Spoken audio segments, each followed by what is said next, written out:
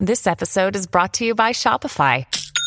Forget the frustration of picking commerce platforms when you switch your business to Shopify, the global commerce platform that supercharges your selling wherever you sell. With Shopify, you'll harness the same intuitive features, trusted apps, and powerful analytics used by the world's leading brands. Sign up today for your $1 per month trial period at shopify.com/tech, all lowercase. That's shopify.com/tech.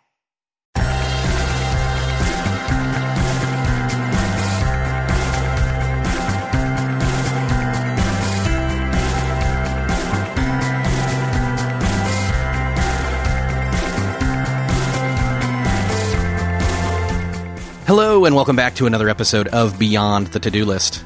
I'm your host, Eric Fisher, and this is the show where we talk to the people behind the productivity. This week, I get to welcome back one of my favorite authors, speakers, and bloggers, Jon Acuff. Jon has been on the show twice before, and I will link to those previous episodes in the show notes in case you haven't listened to them. In this conversation, Jon and I talk about his new book, Finish: Give Yourself the Gift of Done. And as you can guess from that title, it's all about completing work, specifically goals. And having read this book, and honestly marking it up to reread it, I can tell you that this is going to be one of those episodes that can be a milestone for you in terms of moving forward and making progress, and you really do need to get the book. I do need to mention that in the background, a few times, you will hear people working on his roof.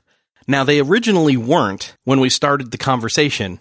It's almost a metaphor in some ways for some of the distractions that happen around us while we're moving towards a goal and completing it. And there's nothing you can do about it other than try to walk around your house to find a better spot, metaphorically speaking. I thought it was pretty funny because it really does represent that constant amount of noise that you really can almost rarely ever get fully away from, and yet we still all have to move forward and get our work done.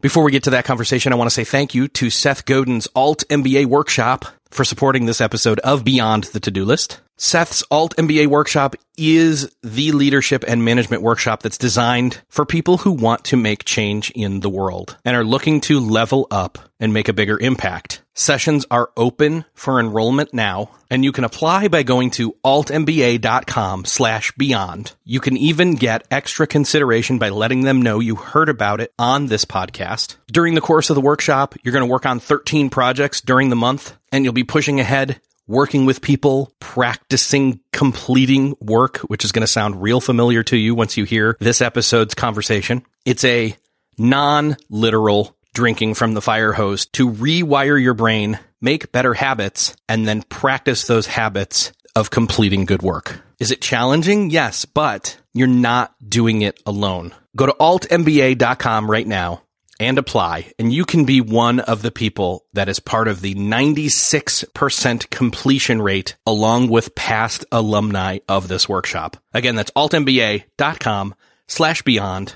Let them know I sent you, and you can get extra consideration on your application. And now, enjoy this conversation with Jon Acuff.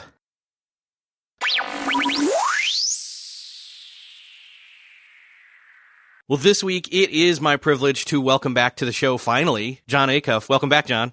Yeah, thanks for having me, Eric. So we were just talking, a lot of time has passed, but one thing still rings true to me, which is why I wasn't surprised when the title of this book came out, which is Finish. You have this saying, and I remember tweeting it and getting like the most retweets on a tweet of my own ever, although it was your words.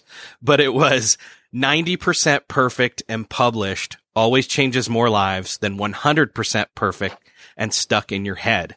And that's basically the thrust of your new book. So I was not surprised. Oh, yeah. Yeah. I mean, it's something that I think I've often thought about. I just think that with this book, I wanted to take a look at the continuation of like, well, what's true about goal setting and what have we just heard that's not true? And part of the reason I didn't put perfectionism even on the cover was there are people that still think, perfectionism is a goal. I want to strive to be perfect. And it's not how it works. As I was reading this book, I don't know why, maybe because I'm a sci-fi person or whatever, but I kept thinking of perfection and the way that you describe it as I went through the book and all the different ways that it comes up and kind of comes back in a different form as this kind of giant multi-headed dragon that was like, all right, if this head doesn't get you, this next one will. And if, manage to fight off that one, I got another one for you. And I'll come at one that's the opposite of the other one. And it just seems so ridiculous, but it resonated true every single time you kind of approached this perfectionism dragon. You're right in that it keeps shifting. So, from say at the beginning it says, you'll never be able to do that. So say you say, I want to write a book. It's like, you'll never be able to do that. And so then you dare to try and it goes, all right, not only can you do it, it has to be perfect, which is the opposite of what it just said. It just got finished saying you'd never be able to do it. And now not only does it say you can do it, but it has to be perfect. And so I think I would say it's one of the most flexible things where it's just always it's so malleable to your situation that there's not a time where you're like, oh, good, I got it behind me. Now I'm fine. Like, I think it's always willing to tweak itself and do something different. That's what to me is so interesting about the challenge. Yeah. And the other key piece here for me was I just kept thinking, oh gosh, there's a lot of work to be done when it comes to figuring out which approach or which attack it's going to take. But I do think it manifests itself differently for different people. Oh, totally. I think it's a very personal thing. And so that's what's funny is that, you've had situations like that where you'll tell somebody, oh, I'm really struggling with blank. And if they don't struggle with it, they're like, why don't you just do it? Like, just do that thing. And you're like, oh, it sounds why didn't I think of that? It's the easiest thing ever. Like, for some people, food is really easy. For other people, food is super difficult. And if it's not your form of difficult, other people have a hard time understanding, well, just get over it. You're like, oh, well, thanks. That was super helpful. Well, I think that's the thing for me that locks this in with validity is, well, one, not only did you have somebody actually do a ton of research on the people that were doing the 30 Days of Hustle that was a legit person doing the research, but also you had a cross section of a bunch of different people from all different personalities and walks of life and different goals they were attempting to pull data from. So it rings true. People talk about what they call narrative bias, which is I have an experience in my own life, and then I tell you, if you do these things, you'll have the same experience. And I'm pulling from one source, me.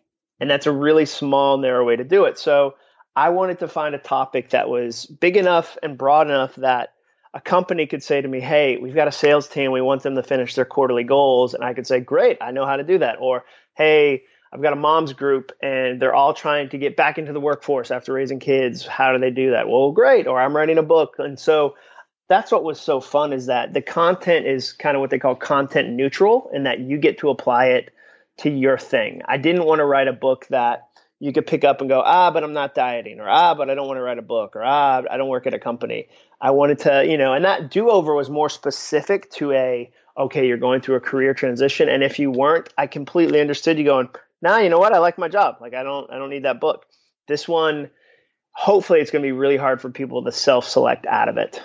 Yeah, this one's applicable to, and I know that's the downside of who's this book for? Well, it's for everyone, but really this is one of those cases where that's just true because we all, unless you don't want anything more in life, this book's not for you if that's the case. Yeah, and I would say if somebody said who's it not for, because I think that's a good question for authors to answer.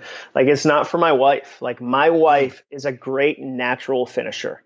If we go to a motivation, say we go to a goal setting, like in Nashville, there's so many nonfiction people here. So say we go to a goal setting conference one night. She's like, well, duh, everybody does that. And I go, no, they don't.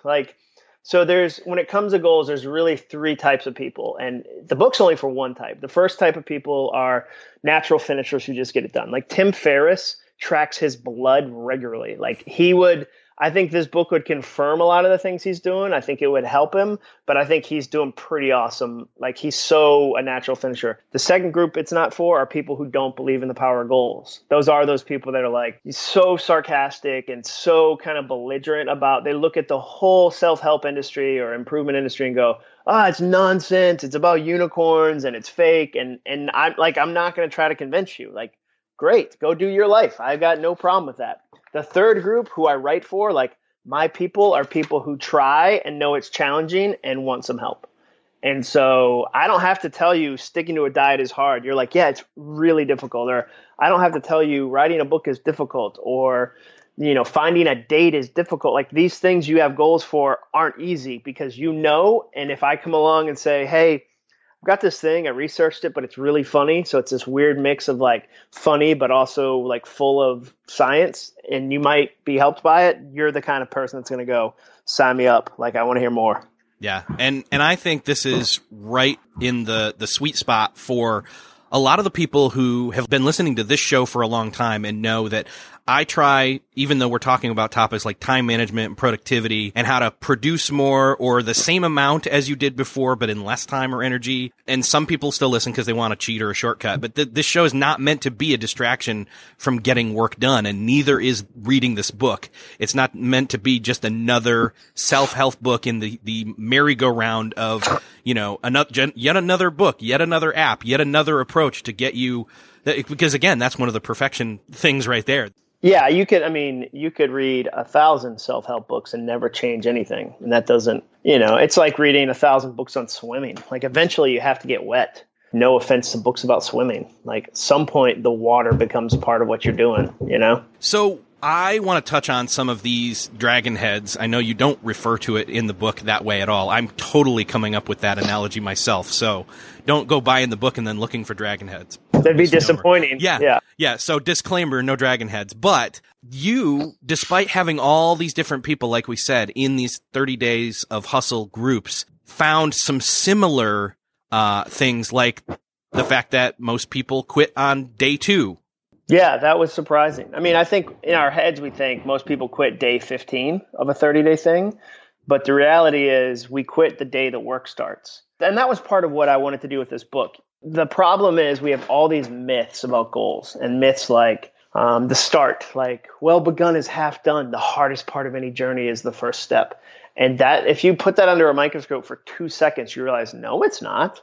Like, if a surgeon said to you, as soon as I make the first incision, I'm half done, you would be like, you're a terrible doctor. The first step is never the hardest part. The middle sucks.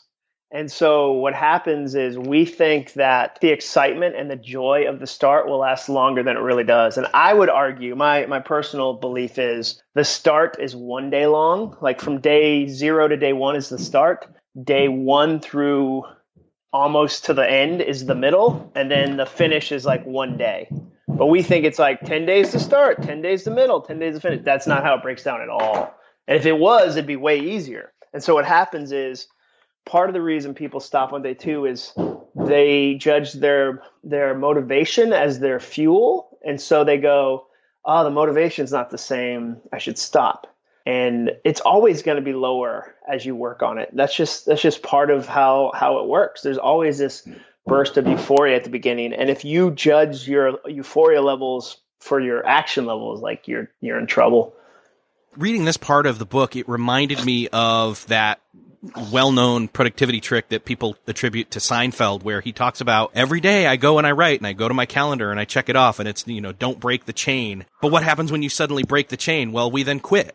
And that's why, I call it the day after perfect. And so the problem is we tend to grade ourselves on an all or nothing. We don't want to be. We want A+ or zeros. I think one of the stories I put in there was a girl who bought a violin, who's always wanted to play, and she's only played it 3 times. And she said, but if I play it and I'm not good, then my dream of being great will be proven incorrect. So I'd rather not play it and not know than play it and know. And that's about perfectionism. My wife said that to me the other day. I just got a road bike, and I rode with some friends, and I was dead last. I run, but like, biking's a different form of stamina and shape. And like, I was dead last, dude.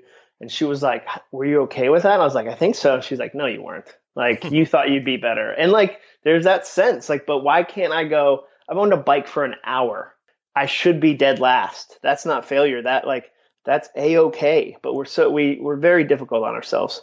Yeah. And that's, again, one of those, like, it flip-flops. It's either all black or all white. It's either, no, I don't know if I can do it. Well, now I know that I can't do it perfectly, so I should just give up. And it's like, no, you're kind of both right. Let's just go in the middle and put some progress on the board. Yeah. And be okay to stack it up over time and not expect it to be great right out of the gate. that was one of the things that I really liked was you were talking about, and this is kind of the anti-perfectionism in terms of, the black and white. It's where you stack it up and you move forward, where you were reading 100 books in a year. And that resonated with me because there was this was years ago. It was like 20 years ago. Seriously. I took a semester off from college and I had 109 books from like May to January. And I did the same thing where I was like, you know what? There's rules here where some people say you didn't read 109 books. Well, no, some of them were audiobooks, and seeing it stack up and having that be part of the data, which we can get to in a little bit, just made me feel like, whoa, I can build my own momentum. It doesn't have to be perfect. I don't have to read, one book a week. I can do one in 2 weeks, or, and there wasn't an end goal. It was just read more. So.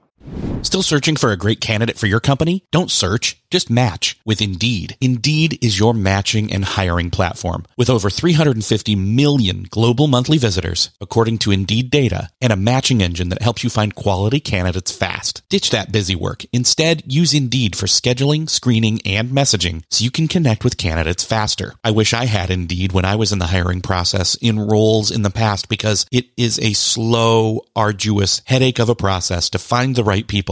Or, at least it used to be. Join more than 3.5 million businesses worldwide that use Indeed to find and hire great talent fast. In fact, in the minute I've been talking to you, 23 hires were made on Indeed, according to Indeed data worldwide. And listeners of the show will get a $75 sponsored job credit to get your jobs more visibility at Indeed.com/to-do list. Just go to Indeed.com/to-do list right now and support our show by saying you heard about Indeed on this podcast. Indeed.com/to-do list. Terms and conditions apply. Need to hire? You need Indeed. What's something that works so well, it basically feels like magic? For me, I'm thinking air conditioning, noise canceling headphones, definitely. Meeting-free Fridays? What about selling with Shopify? Shopify is the global commerce platform that helps you sell at every stage of your business. From the launch your own shop stage to the first real store stage, you don't have to just sell your own stuff anymore. With Shopify Collective, you can curate products to sell from brands you love and give your customers more variety and your business more sales. Shopify is your no excuses business partner. Sell without needing to code or design. Just bring your best ideas and Shopify will help you open up shop. Shopify also helps you turn browsers into buyers with the internet's best converting checkout, 36% better on average compared to other leading commerce platforms, and sell more with less effort thanks to Shopify Magic, your AI-powered all-star. Sign up for a $1 per month trial period at shopify.com/beyond. Again, go to shopify.com/beyond now to grow your business no matter what stage you're in. Shopify.com/beyond. When you need mealtime inspiration, it's worth shopping Kroger, where you'll find over 30,000 mouth-watering choices that excite your inner foodie. And no matter what tasty choice you make, you'll enjoy our everyday low prices, plus extra ways to save, like digital coupons worth over $600 each week. You can also save up to $1 off per gallon at the pump with fuel points. More savings and more inspiring flavors make shopping Kroger worth it every time. Kroger, fresh for everyone. Fuel restrictions apply. Yeah, and I think, yeah, exactly. I think that might be part of my next book is the idea of like you set the rules. Because I wrote about that. I've been so casual on the rules, and I just finished my 85th book, and it's July. So like I'm gonna hit probably 156 books, or just 3 books a week, which I've never done more than 10 books a year. And so you go, well, how? What are the rules? Because people. It's the same with you, where people would see me posting a graphic novel and they'll go, that doesn't count. And I say, according to who? Yeah. Like, it's and so like audiobooks, not only do they count, dude, audio at 1.5 speed counts. And so when people are like, oh, that book was too short, or no, like if it's a book, then I'm going to count it as a book. Now, I would never say, hey, podcast episodes count, or I wouldn't there's rules like that, but your ability to kind of be generous with the rules.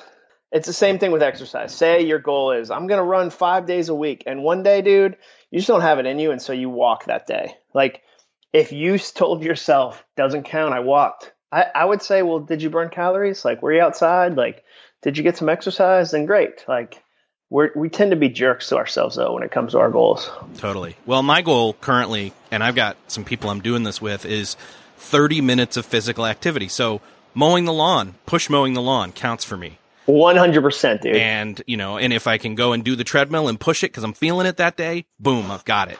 And great. If I get out and just walk the neighborhood, again, another win.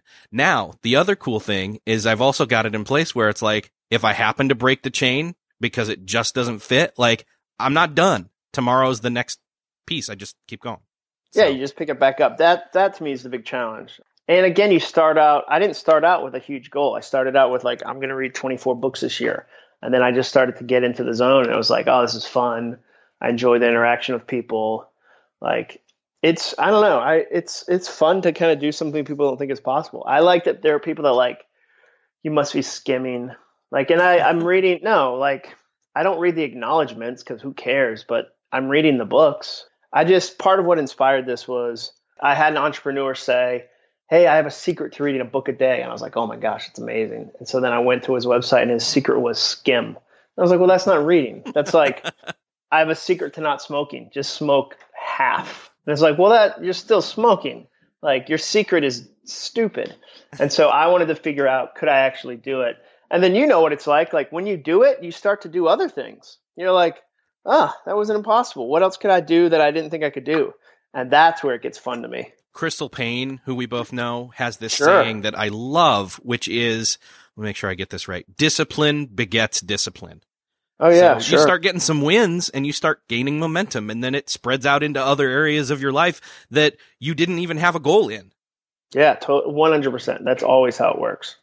What's the difference now for you personally in kind of moderating the old 30 days of hustle mentality and guiding people that way versus this new thing you're doing, which is the summer of finish? And it's still, they were both basically 30 days. Yeah. But I think the approach has got to be way different now. Well, I mean, this one, like with summer of finish, I really wanted to do like an 8-week course, but you also have to realize you're not in that, like, the motivation mode works best in January. It just does. Mm-hmm. It'd be like a candy salesman trying to say like, Eric, I'm going to sell more candy in July than October. And you'd say, no, you're not. Like the whole country is focused on candy for Halloween.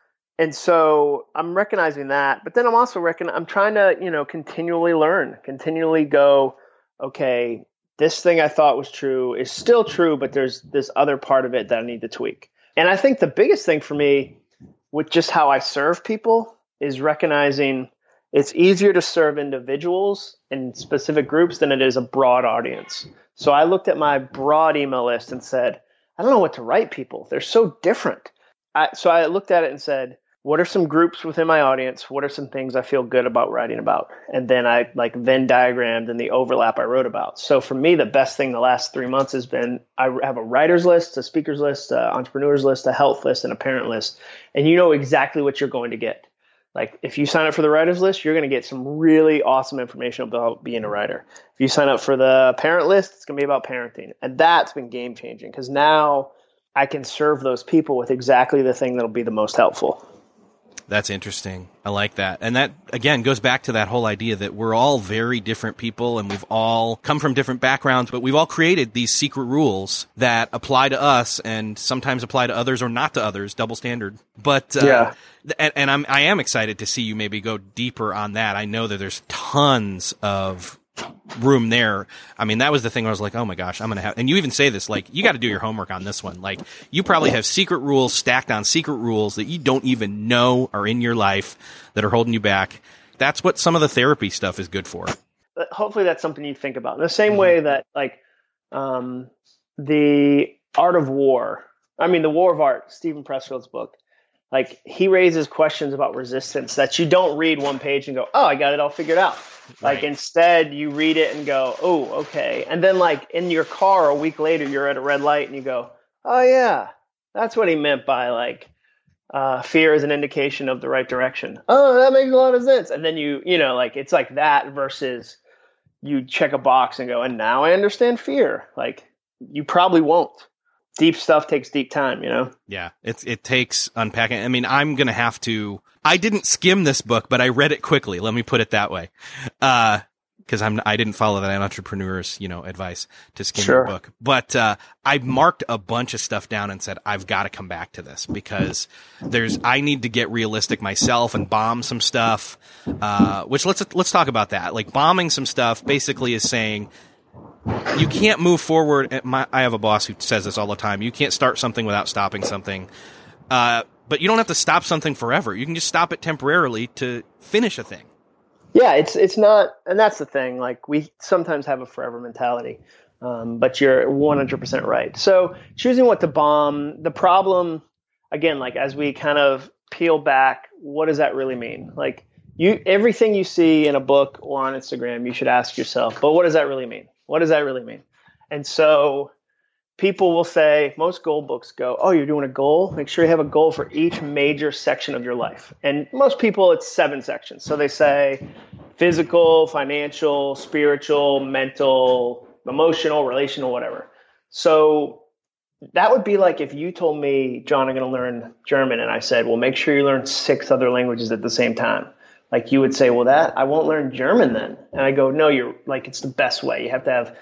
So I just think we take on too much and then we don't admit when we have too much going on. It kind of, maybe you've had this happen at companies. Sometimes what companies do is an employee quits, like say person B quits.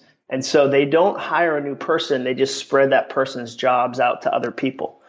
And they keep doing that until people are like, hey, I'm doing 7 jobs in one pay.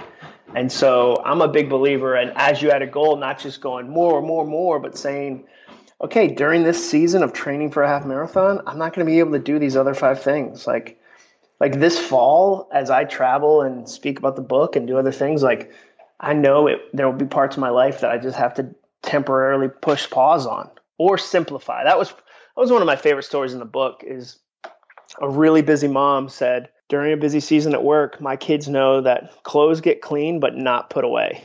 And dinner gets made, but it's hot dogs or pizza rolls. Like because she couldn't say to her kids, I'm busy, so you're just going to wear dirty clothes. But she could simplify it. So sometimes life's just not perfect where you get to say, I want to, not do this for the next 4 months. Like your boss would say, well, too bad, that's your job. But you can figure out ways to simplify or delegate or tweak. Yeah, that was the other thing I was thinking of was this idea that we all have personal goals, but what if it's like at work and it's like, my goals are set by somebody else. How do I suddenly say cut my goal in half or double the timeline and make a case for that to my boss? Yeah, I think that's what's been fun is that this is the most company-friendly book I've ever written. Obviously, like Do-Over, Quitter, like books like that weren't aimed in the same direction. But what I'm finding is companies recognize, okay, so to cut your goal in half, which is about over dreaming, coming up with a goal that's too big, and then failing. And so the lesson there isn't always cut your goal in half. The lesson is really have the goal the right size from the beginning. So what I'd say to a company is have the right size goal, and more than that, create a culture where people can be honest about their goals. So the problem with most companies is that questions are viewed as negativity. Questions are viewed as doubt or like, oh, you're not a team player. So if I raise my hand in a meeting and go, hey, I'd love to see the numbers that you use to come up with that aggressive goal, like that's received as like, oh, Johnson's not on the team. He doesn't believe in our company or our brand. We're like, maybe he's a data guy and wants to make sure like we're not doing something stupid. This book, especially chapters like having fun, like this book, I think is going to be really helpful to companies that want to improve their performance. Like we've already had a company buy 5,000 copies because they said, we want every employee to read this, because I still have not met a company that said, our people get too many goals done. Like we wish they did less. Like no company, this is like manna for companies, I think. Yeah, totally. I could see that. I mean, I could see some companies really getting behind the whole making it fun idea. And again, with a goal, it's not just, well, I'm going to go find a goal that's fun, which is nice and it's a bonus. But again, not all worthwhile goals are intrinsically fun, but they can be engineered to be fun. Yeah, I think that's the myth. So, the research we did shows that if you have fun, you're more successful. Not just like you enjoy it more, you're actually more successful. Now, the pushback would be, well, not everything that I have to do is fun. And I agree. So the principle isn't have fun. Eating cake is fun. the principle is make it fun if you want it done. So to do that, you have to be deliberate. You have to intentionally add fun, and not in a way, a lot of companies, they hear the word fun, they're like, oh yeah, because Google has a water slide in their lobby, but we're not Google, we do healthcare. And you go, okay, well that's fine, but let's using motivational science, find the ways to make this enjoyable for people. Totally. Working in a business and you're making your goals fun and you're hitting the right goals and you're even finishing them. But oftentimes we've got people that come up and distract us, or we've got so many different goals or other ideas that are either thrown at us or we come up with. I know we both suffer from that. It's like, oh, I just had another new idea. Great. Oh yeah, totally. Like I know you've wanted to do a podcast for a long time, but the perfect time to do that is after you finish the book, not before. Exactly. And there's they're always, and that's part of what, people ask me, why is the last day difficult? The last day is difficult because new ideas are easier to start than they are to finish. So, when you write a book, like, man, you find out so many good ideas on the day before you publish your other one. And you're like, oh, I got to put them in, and you don't finish. And so that's part of the challenge. Yeah. Well, and I loved what you said about saying later instead of never when it comes to those new ideas. Yeah, that's been a learning experience, because there was a part of me that used to be like, later's for losers, like you got to do it now, but like that's not true. Unless it's taking medicine and I'm going to die if I don't do it. If the rest of the day goes well, I'll get to do something tomorrow. And and not doing it today doesn't mean failure. It means that's just planning. And it's okay to have a late. And part of why people don't finish is they're afraid of what's next, because they're afraid of like, well, if I finish this, what will I do next? And if you work on later, you have a what's next list. And so when you finish one thing, you go, all right, time to take out the list of the 17 other things I've been dreaming about. Like I'll do a podcast and it'll be later, and that's fine. I got to ask this. This is another personal type question. I did not even attempt to try to count, but I see you in my Twitter and my Instagram feed often. And most people are swiping through social media on like an endless loop, but I suspect for you, you're using social media like a comedian uses a stand-up stage to practice your craft. You mean versus like just doing stuff? Yeah, because I think most people, they aren't using it the same reason that you use it. They're using it they're not checking it like email, or at least how you should be checking email once or twice a day and then walk away. They're like on there constantly in consumption mode, where I think you're there. And I think a lot of people would see that and wonder, well, wait, John's like saying I want to finish my stuff, but he's always on social media. No, I don't feel like sometimes I am, but for the most part, I'm trying to be deliberate with it. Mm-hmm. And part of the benefit there is that I tweet enough that like when pre-sales launch, I'll be able to do as many promotions as I want because there's other content. I don't have to worry about like, oh no, it's all promotional. Like, no, it's not. A bunch of it's fun and personal. And for me too, like some of that stuff takes a lot less time than it seems like. So, maybe the photo that I just posted, you thought, oh man, I can't believe you took that photo. I might have had that photo for a week. I just couldn't figure out the right caption. And then when I figured out the caption, it took me 10 seconds. I think you should be deliberate with it. I don't surf social media as much as I do like use it to share ideas and get reactions to ideas. And I think that's what I was pointing out is I think that a lot of people are stuck in consumption mode, and that's one of the things they could easily bomb is all this time they're spending unintentionally using social media, whereas you're using it intentionally. Yeah, I see it as a tool. I will of the platforms, probably Instagram's the one that I might spend the most time on, kind of going like, oh, what's going on with my friends? But I might go to Twitter Moments just because I'm curious, like, what are the things in Nashville everybody's talking about? Like, oh man, I didn't know that. But I use it more as a megaphone than I do anything else. Yeah. I just know that's one of the topics that a lot of people talk to me about because I work in social media during my day job. And so it's like, yeah, how do you use it separately from work? Well, I kind of don't, not often at least, because I'm already on there all the time. I'm trying to eliminate the distractions when I'm not working. So, well, and the other thing is like, because it is part of my job, it's different. It's the same when people would say to me, hey, you need to talk about God more on your social media platform. And I want to say, how many emails did you send to your office this week about God? And if they go, oh, I can't do that, it's my job. Well, social media is my job, but you just don't understand that's my job. And so like that's most people don't have an understanding of that. So it does seem like, oh man, you did a live video at 2 p.m. on a Tuesday. Well, it's my job. Like, I wasn't hiding out at work. Like, that's my job. So I just think it's different.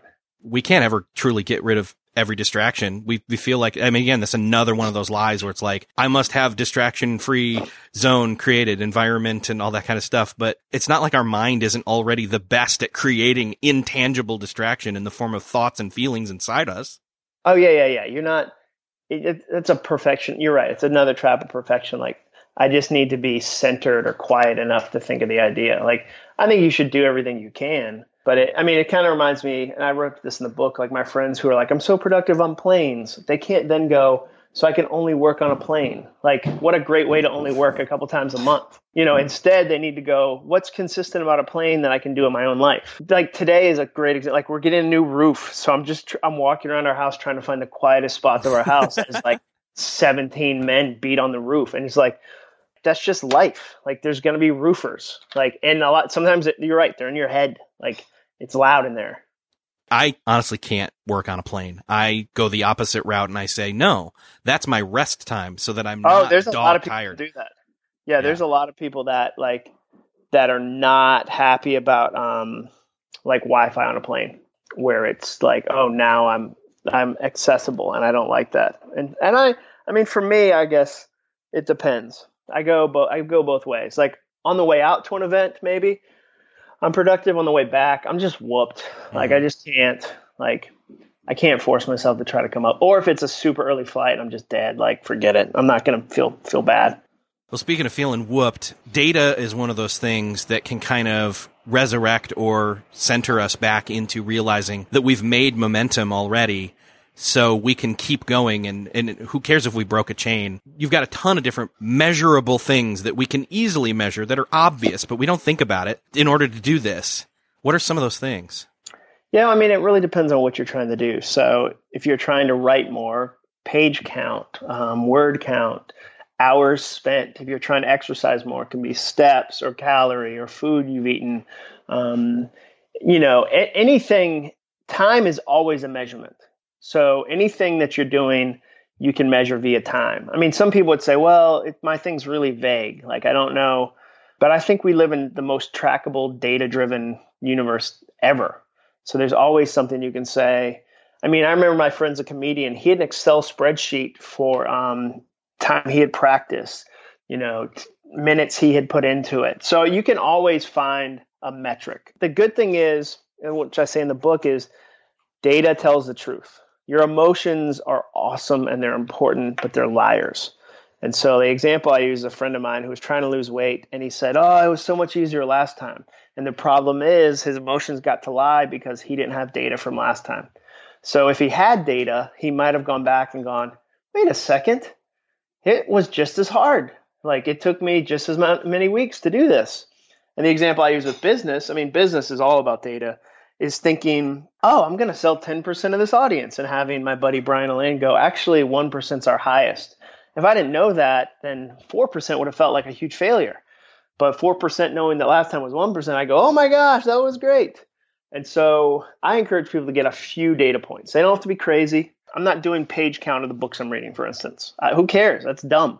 I just know this is number 85. This is number 86. Knowing that number, I enjoy that, because then I can go, okay, I'm averaging 12 a month. So at the end of the year, I'll be on scale for da-da-da-da-da. Like, that's fun to me. Yeah. And to be able to say, like, oh, 86, like, that's not nothing. That's, that's the equivalency of somebody who's trying to lose weight saying, hey, I've already lost 20. Or, yeah, exactly. So like, you can point to know it. something. Yeah. I enjoy how that kind of stacks up and what that looks like and how we feel about that. I really think everybody needs to go get this book. I mean, this is one. This is probably the best book you've written. I think it is. So I think it is. I mean, I think it's and you want to try to improve on everyone. So I do like that John Mayer would, like, I've heard John Mayer say before, like, that album wasn't good, like, and he was honest about it. So, an author who says every book is great is as useless as a waitress that says every meal is great. No, they're not. Like, if you're in Oklahoma, you probably shouldn't have a bunch of scallop like dishes because you're in Oklahoma. Like, that's okay. And so, but I do think the research for me on this one, and then the process of how it kind of all came together, like I think it's the most helpful, and I think it's really fun and funny, and I don't know. So I keep reminding myself, like, I don't control the miracle. Like, if it does really well, awesome, but I don't control that, you know? Yeah. So I know as of this listening, you know, people are going to be hearing this and be able to pre-order it or just go right out and get it. Is there any kind of early pre-order bonuses or anything like that they need to be aware of? Yeah, there's a ton of pre-ordering bonuses. I mean, there's a finished video course. So we did a video series based on the book, which is really, really awesome. And if you're on the writer's list or the entrepreneur's list or the business list, the email list that I do, you can get a writing bonus about finishing a book that kind of, you know, bonuses that help you amplify, okay, my specific need is speaking. How does this help? And it kind of amplifies that. So yeah, we're trying to, you know, I think the book is great on its own. And I try to say, how do I super serve people by creating something that's actually useful and is honest? Like, if I saw somebody the other day that was like, you get $40,000 worth of bonuses. And I was like, no, you don't. Like, stop that $40,000 of bonuses. Get out. Yeah. Because what happens with bonuses is people go, I created something, I've never sold it. It's worth $10,000. And you should go, have you ever had anyone pay that price for that thing? And the answer is going to be no, but, well, then don't tell me it's worth $10,000. Like, that's what you feel it's worth. So, but the bonuses are great. Where should they go if they want to get hooked into, one, get the book and pre-order it, but two, make sure they lock in the appropriate bonus for their goals? Well, I mean, there's a number of ways to connect with it. You can go to timetofinish.com. So TIMETO finish.com. You can go to acuff.me/finish if you're a / person. But either one of those. But yeah, and then acuff.me is just my website, and it will probably be plastered across that for the next year.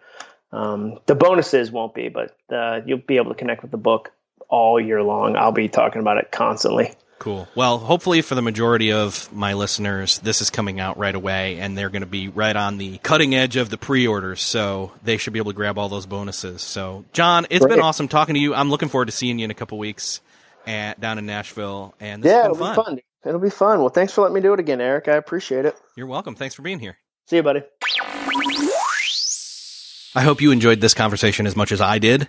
I know that often podcasters are given books in hopes that they will have people on their show.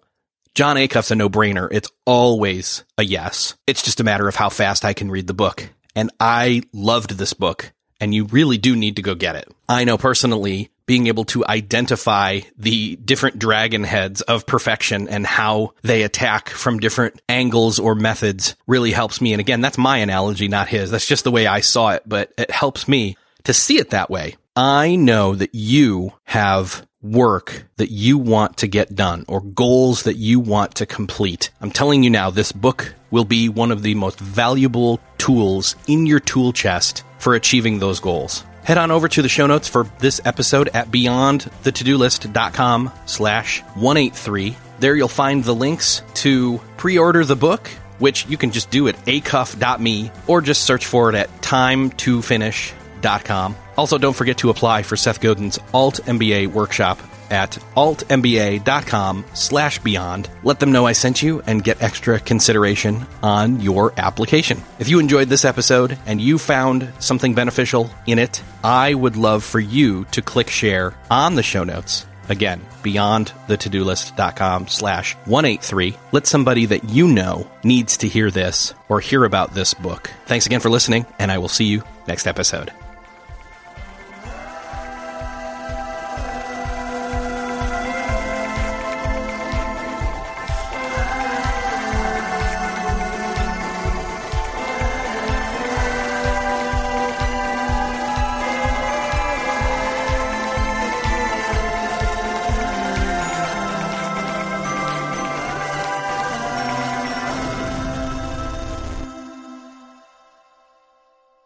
Beyond the To-Do List is a proud member of the Noodle Mix Network. Find more of our award-winning and award-nominated podcasts to make you think, laugh, and succeed at noodle.mx.